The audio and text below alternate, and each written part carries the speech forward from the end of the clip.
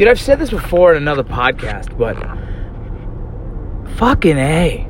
I'm just watching shit, just talk to my kids, talk to my wife about my kids, and just fucking seeing kids in sports. You have to let your fucking kids lose, right? Like here's what I'm saying.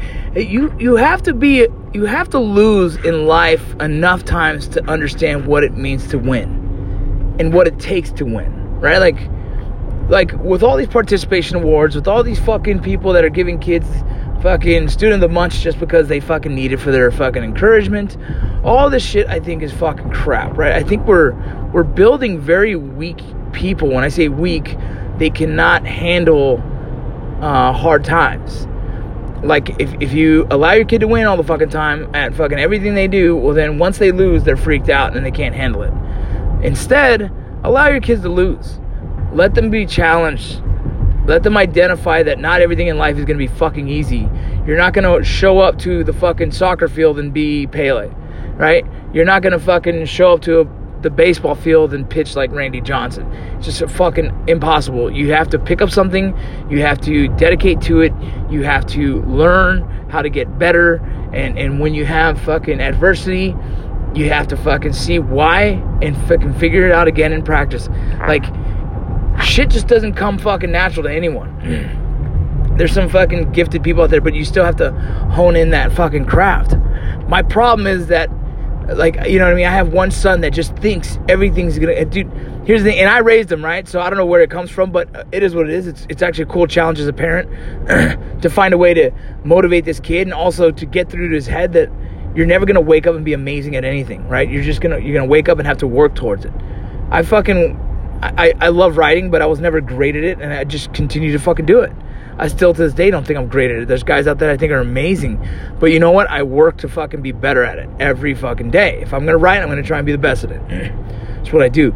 But it's like, you don't do these things overnight. You have to fucking practice. It's the same as like in business. You're going to fucking fail a lot, and you're going to learn from those mistakes, and you're going to get better, and you're going to be successful. It's fucking sports. It's fucking acting. It's everything you goddamn do in life. No one was great in the military. Everybody was a dumb private when you first got there. And then you learned. You watched. You asked questions. You improved. You did extra PT. You freaking did all the work, the studying. All this shit, man. And it drives me crazy that anyone thinks, you know, all these kids these days think that they're just going to wake up and be amazing at shit. And as soon as something gets hard, they're like, I don't like that anymore. Like, fuck no, man. You got to keep doing it. Fucking teach them to learn how to fail early. Fail often. And then be the parent to be there and pick them up. Show them that it's okay. And tell them, like, do it again. Get back on that fucking horse.